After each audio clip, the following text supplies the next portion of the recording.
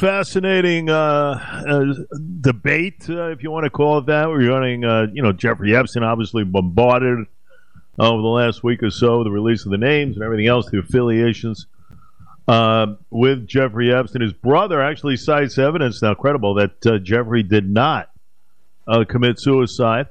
And, I always like to call in Dr. Carol Lieberman out in the West Coast for her take. She is a forensic psychiatrist extraordinaire.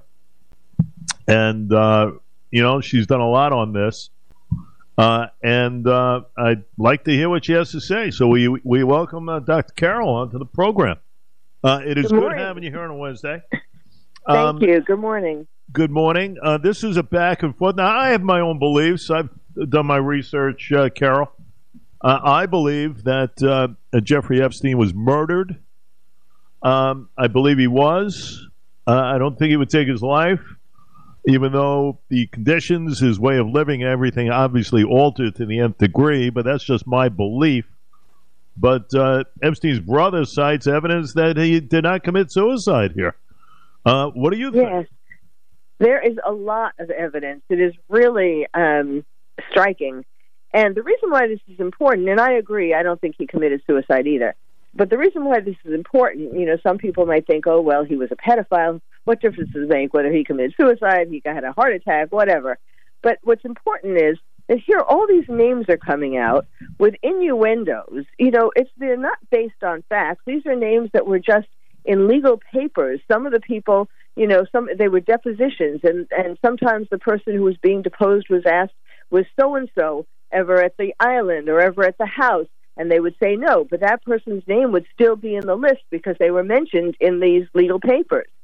So all this innuendo about all these, famous people, for the most part, that are ruining their lives, and yet we have a cover-up when it comes to how Jeffrey Epstein died. Yeah, no doubt about it. And let's go back in time a little bit. He was found dead in federal custody over at the Metropolitan Correctional Center in Manhattan. That was back in 2019. And it's interesting. If you read, again, you got to read a little bit the timeline here, folks. Throughout the previous night, cameras, as a very secure unit there where Epstein was being held, they weren't recording. And that's a big question. Why were they not recording? The prison guards, they slept, apparently, and Epstein didn't have a cellmate, despite direct orders from a prison psychologist that he had. Now, you add up all these factors here, that says to me, okay, wait a minute now. We got something brewing here. No cellmate. Yes. Doctor's orders to have a roommate, a cellmate. That was not being upheld. Where were the guards and where were the cameras? Usually you got cameras recording 24/7 here. What happened? Yes. And the fact that these things could all happen at once, just that night. And there are more things, too, more evidence. But, as a psychiatrist, the thing that I find the most interesting is that he had no reason to commit suicide on that particular day because he was just days away from a hearing where he was going to be appealing his bail restrictions. And he had a dream team lawyer. So he had a good chance of being able to get out, on bail, be able to be home and have an ankle monitor. So he wouldn't have, this wouldn't have been the time. If he was going to commit suicide, this certainly wouldn't have been the time. If he was denied all of that, then maybe you could consider maybe he would have a very pessimistic outlook about the rest of his trial and all that.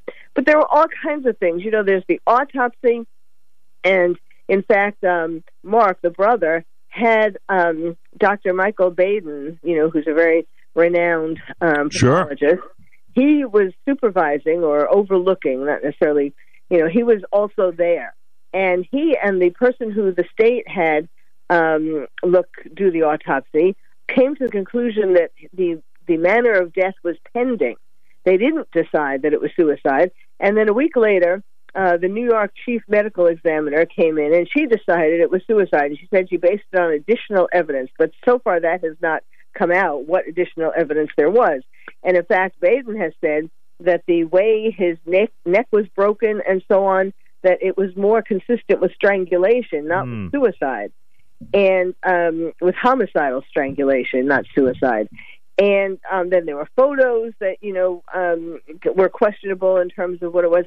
And then the two guards who were supposedly sleeping, they got plea deals. If they cooperated in the investigation, they got plea deals. So there's something funny there. And then there were two other people who were supposed to be guards, and we never have heard their names. I mean, their names have never been released.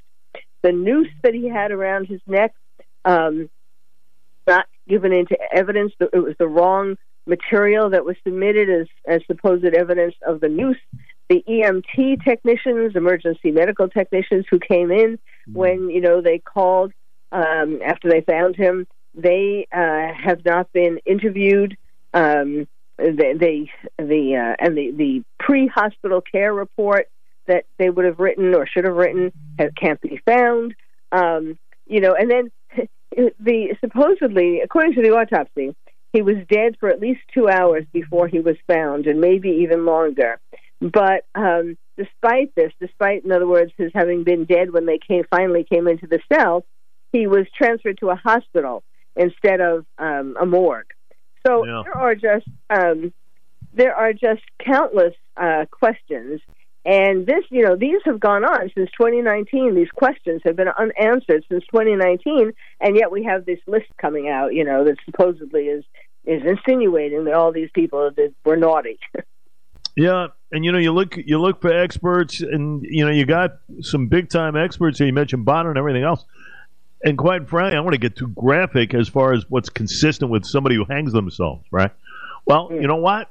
If you look at some of these pictures, and again, I'm not a forensics guy, but there is a lot of questions as far as the marks and everything on his neck, okay? From what I've read, and that is not consistent with what they've found here. The other thing I find interesting, unfortunately, we'll have to get into this a little more, Dr.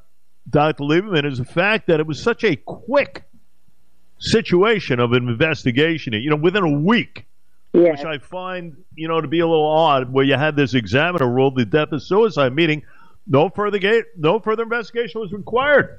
Right. And eventually you got this report, 120 or so pages produced by the Department of Justice, which concluded that prison staff made errors and blamed longstanding operational challenges for Epstein's death. Really. I sense and smell a cover-up here.